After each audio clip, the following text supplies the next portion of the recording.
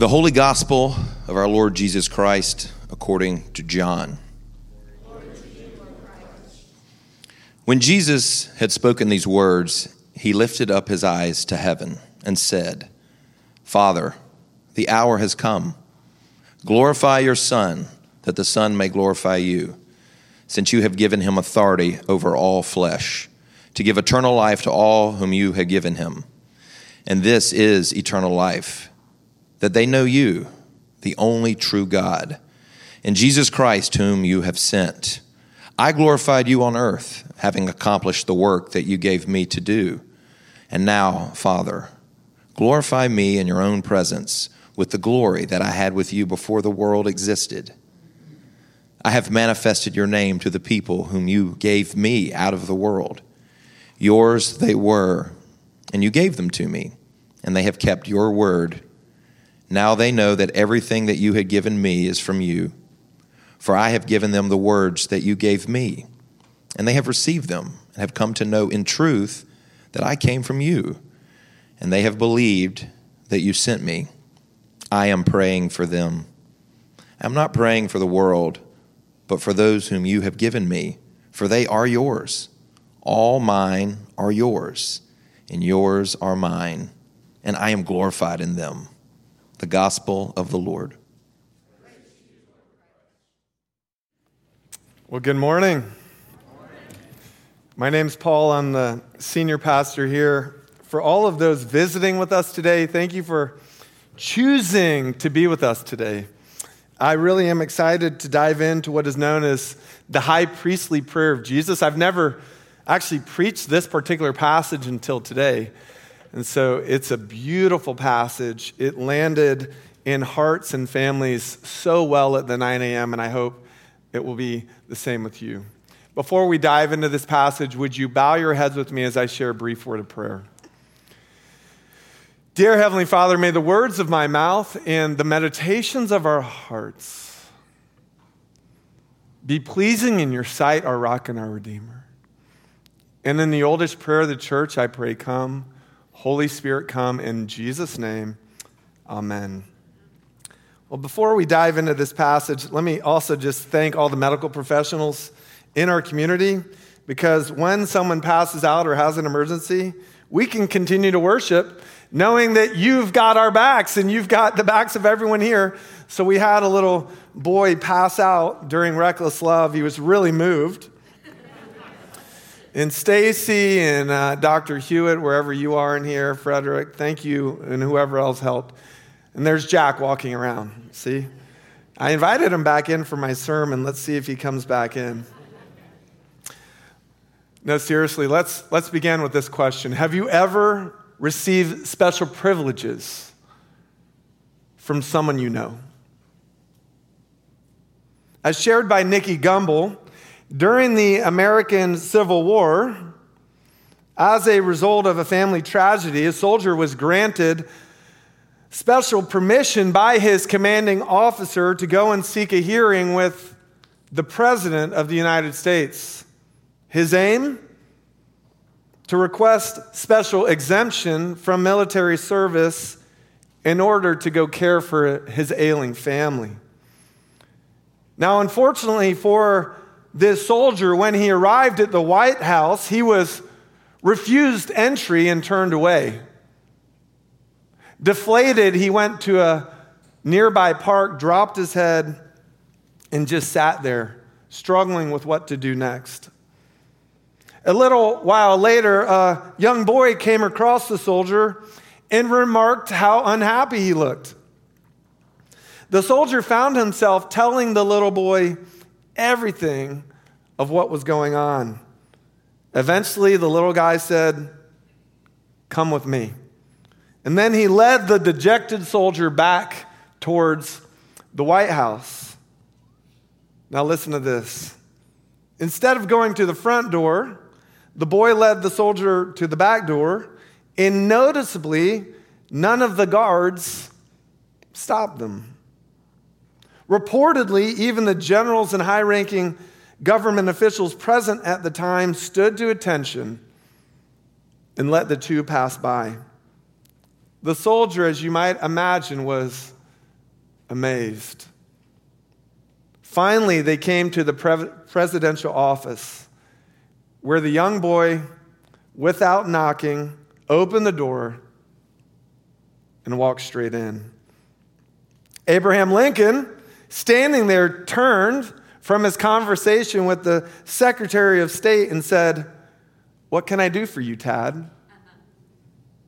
And that's when Tad Lincoln, the son of the President of the United States, said, "Hey, Dad, this soldier needs a word with you."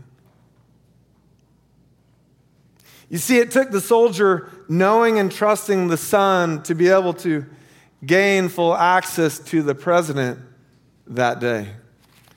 What I love about this story is it strikes right at the heart of the gospel and right at the heart of our passage today.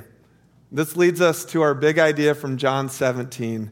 We will only know Jesus the Savior when we know Jesus the Son, who came on behalf of God the Father to grant us total security in his love. Point one, to know Jesus the Savior, we must know Jesus the Son. Our passage begins when Jesus had spoken these words, he lifted his eyes up to the heavens and said, "Father, the hour has come. Glorify your Son, that the Son may glorify you, since you have given him authority over all flesh." Later we read, "I glorified you on earth, having accomplished the work you gave me to do. And now, Father, glorify me in your own presence with the glory that I had with you before the world began."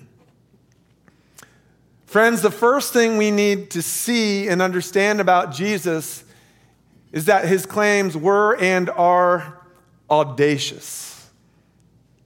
They are bold beyond belief. Now, if you're like me, you might have grown up thinking of Jesus as a nice shepherd, right? Carrying a little lamb or sheep. Anyone remember seeing pictures like that growing up?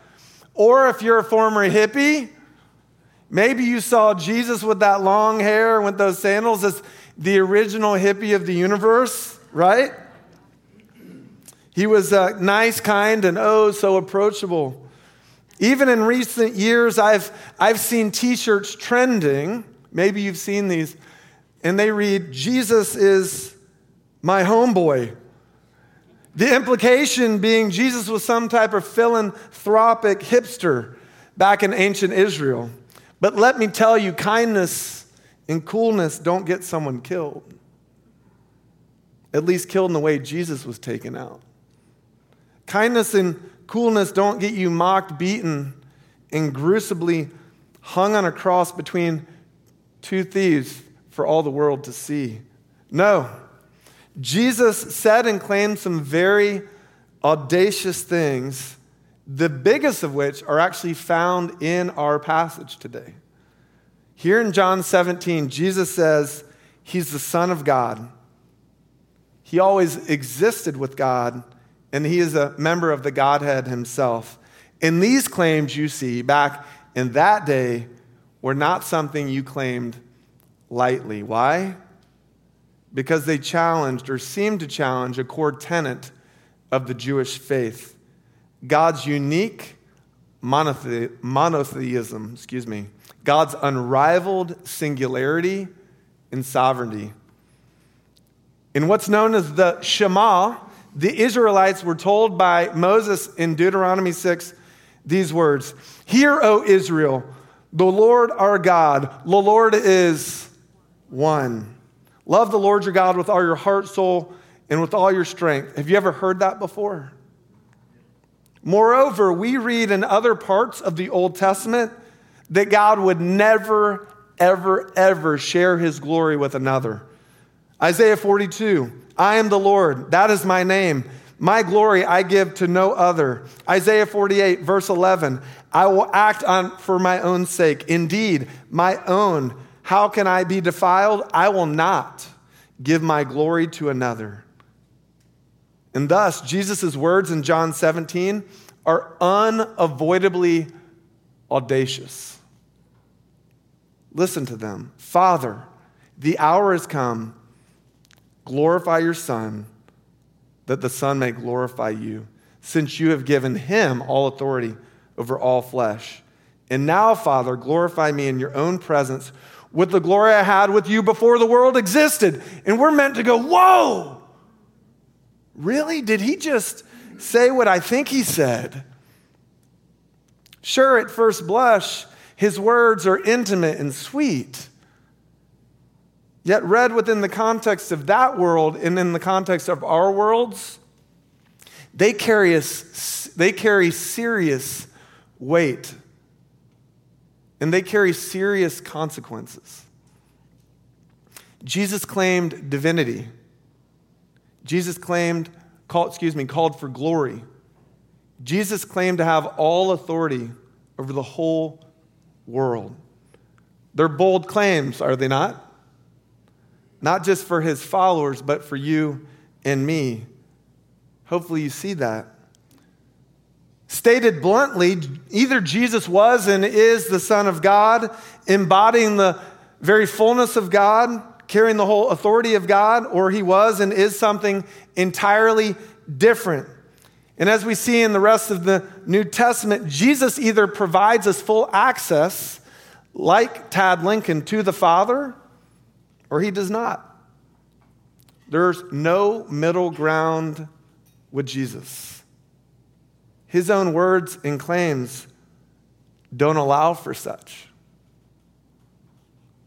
In the words of the late C.S. Lewis in his book, Mere Christianity, I'm trying here, he says, I'm trying here to prevent anyone saying the really foolish thing that people often say about him, Jesus. I'm ready to accept Jesus as a great moral teacher, but I don't accept his claim to be God. That is the one thing we must not say, Lewis writes. A man who was merely a man and said the sort of things Jesus said would not be a great moral teacher. He would either be a lunatic on the level with the man who says he is a poached egg, or else he would be the devil of hell, Lewis writes. You must make your choice. Either this man was and is the Son of God, or else a madman or something worse. You can shut him up for a fool, you can spit at him and kill him as a demon, or you can fall at his feet and call him Lord and God. But let us not come with any patronizing nonsense, Lewis writes, about his being simply a great human teacher. He has not left that open to us, and he did not intend to. And so the question is, what do you choose? What do you choose today? Do you choose to believe that Jesus was and is the Son of God? Or else a madman or something very different? Do you align with what the writer of Hebrews would go on to say in Hebrews 1? When he wrote, in the past God spoke to our ancestors through the prophets at many times and in various ways, but in these last days he has spoken to us by his Son, whom he appointed heir over all things, and through whom also he made the universe. The Son is the radiance of God's glory and the exact representation of his being, sustaining all things by the power of his word. After he had provided purification for sins, he sat down at the right hand of the Majesty in heaven. This leads us to point 2. Know God the Father in the total security of his love. Allow me to share another good story. It's captured in the book Power of Living and then relayed by Kent Hughes. The late Professor Frederick Craddock of Preaching and New Testament Studies at Phillips University and Emory University once had an unexpected encounter while on a short vacation with his bride in Gatlinburg, Tennessee. Anyone ever been to Gatlinburg? I've never been. I need to go. You see, following their arrival and hoping for some R&R, they found a quiet little restaurant where they looked to have a quiet little meal together, just the two of them. And while they were waiting for their meal, they noticed a distinguished white-haired older gentleman making his way around the room, going from table to table, visiting guests. And Craddock leaned forward and whispered to his wife, "I hope he doesn't come over here." You see, he didn't want the man to intrude on their privacy. But sure enough, what did the man do? He made his way over to the table. "Where are you folks from?" he asked amicably. "Oklahoma," they replied. "Splendid state. Although I've never been there myself. What do you do for a living?" "Well, I teach homiletics at the graduate seminary at Phillips University." "Oh, so you teach preachers, do you?" "Well, I've got a story I want to share with you." And with that, the gentleman pulled up a chair at their table. And Craddock then said he groaned inwardly, "Oh no, here comes another guy with a preacher story. Don't we all have one of those?" And the man stuck out his hand and he said, "I'm Ben Hooper. I was born not far from here across the mountains. My mother wasn't married when I was born, so I had a hard time. When I started school, my classmates had a name for me, and it wasn't a nice name. I used to go off by myself at recess and during lunchtime because of the taunts of my classmates. They would cut me so deeply. What was worse was going downtown on the weekends, on Saturday afternoons, feeling every eye burning a hole through me. They were all wondering just who my real father was. Then when I was about 12 years old, a new preacher came to our church. And you see, I would always come to church late and leave a little early. But one day the preacher said the benediction so quickly that I was caught off guard and had to leave with the rest of the congregation. And I could see every eye in the church on me. And just about the time I got to the door, I felt a big hand on my shoulder. I looked up, and the preacher was looking right at me. And he said, "Who are you, son? Whose boy are you?" I felt the old weight coming on me, and it felt like a black cloud. Now even the preacher man was putting me down. But as he looked at me, studying my face, he began to smile, a big smile of recognition. "Wait a minute," he said. "I know who you are. I see the family resemblance. You're a son of God." With that, the preacher said, "Boy, you've got a great inheritance. Now go and claim it." The old man looked across the table at the professor and said, "And that was the most important single sentence ever said to me."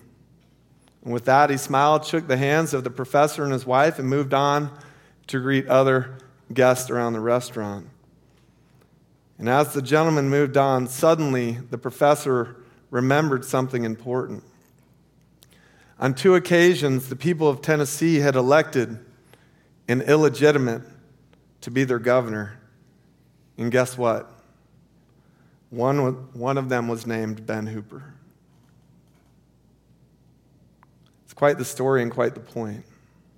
You see, when we come to know God as our Father in the total security of His love, it changes everything. And that's precisely why Jesus came for you and for me. Jesus wants each one of us to know the total security of the Father's love today. Listen again to His words. "Father, the hour has come. Glorify your Son so that the Son may glorify you, since you've given Him authority over all flesh." For what purpose? To give eternal life to all whom you have given Him. And this is eternal life, that they know you, the only true God, and Jesus Christ, whom you have sent. I am praying for them. I'm not praying for the world, but for those you've given to me, for they are yours. All mine are yours, and yours are mine, and I am glorified in them. Do you see it?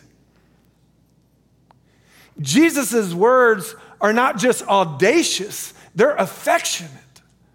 Jesus says to you and to me, He came to bring us life, eternal life, life to God's chosen people, to those the Father has given to the Son, to all who will believe. And what's the aim of this mission? It is pure intimacy, that they know you, the one true God, and Jesus Christ whom you've sent. You see, God the Father sent God the Son to secure a lasting relationship with you and me. And this is beautiful, Brooke. This is beautiful, Ashley. This is beautiful, Reed. Is it not? As I reflect on this passage, I couldn't help but reflect on putting my kids to bed when they were little. Believe it or not, they used to be little. I don't know how this whole thing works. They used to be little, like Caden used to be little. Blaze used to be little. But I would go and I'd tuck them in and say a prayer, and I'd ask this question. I'd say, Caden, Blaze, Sailor, how much do you think I love you? And they'd say, how much, Daddy? I'd say, do you think it's this much? They said, no, Daddy. Do you think it's this much? They'd say, no, Daddy. I'd say, do you think it's this much? They'd say, no, Daddy. I'd say, do you think it's this much? They'd say, yes, Daddy. That's how much you love us.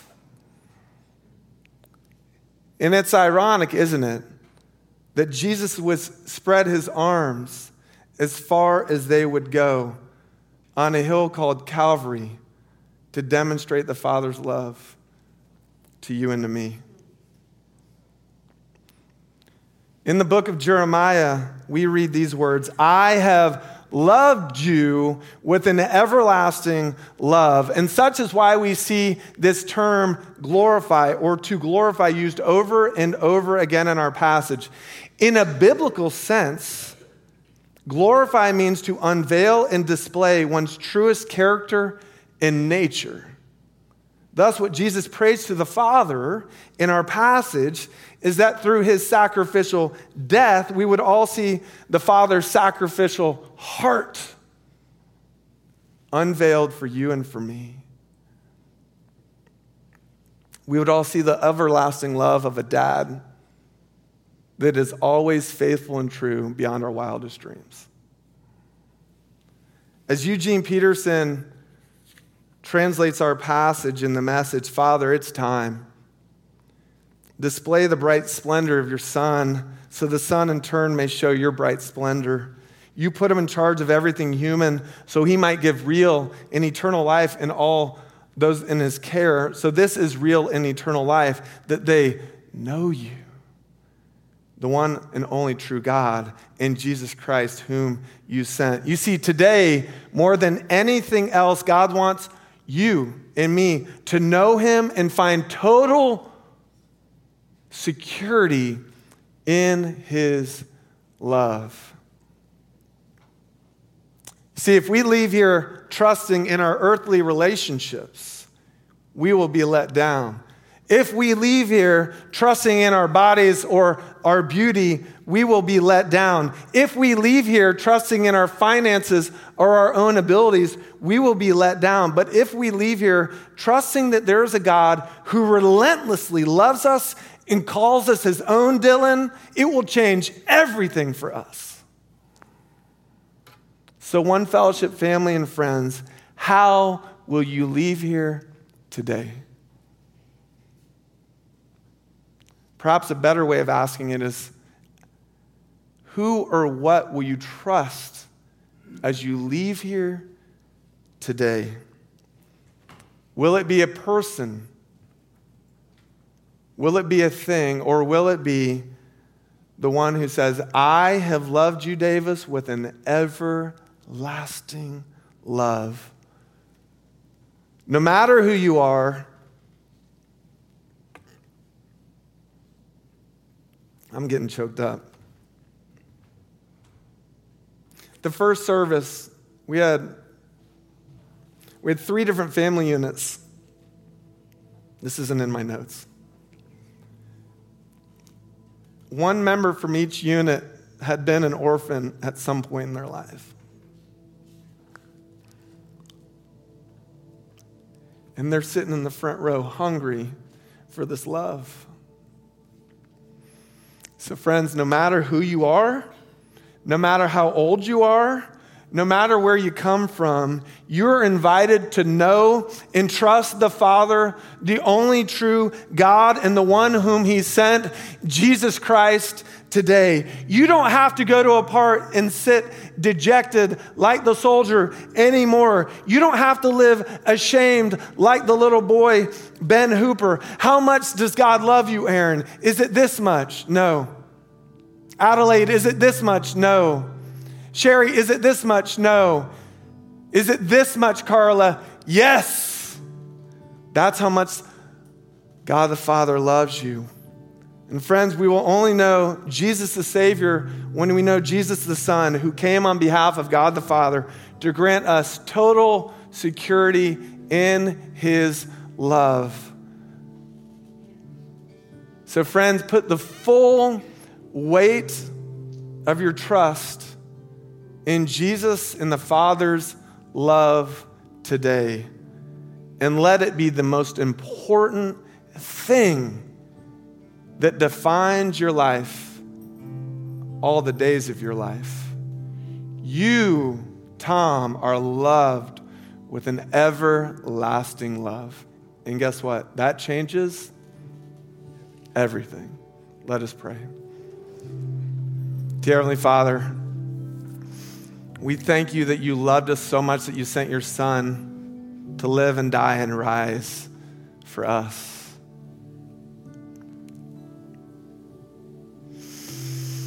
As we come to this point in our service where we respond and we confess our sins, we just pray that you would search us and know us and love us right here and right now, God.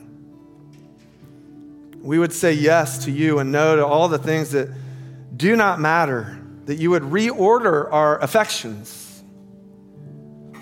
And we would find total and lasting security in no one but you. We pray for our profound joy and for your glory. In Jesus' name, amen.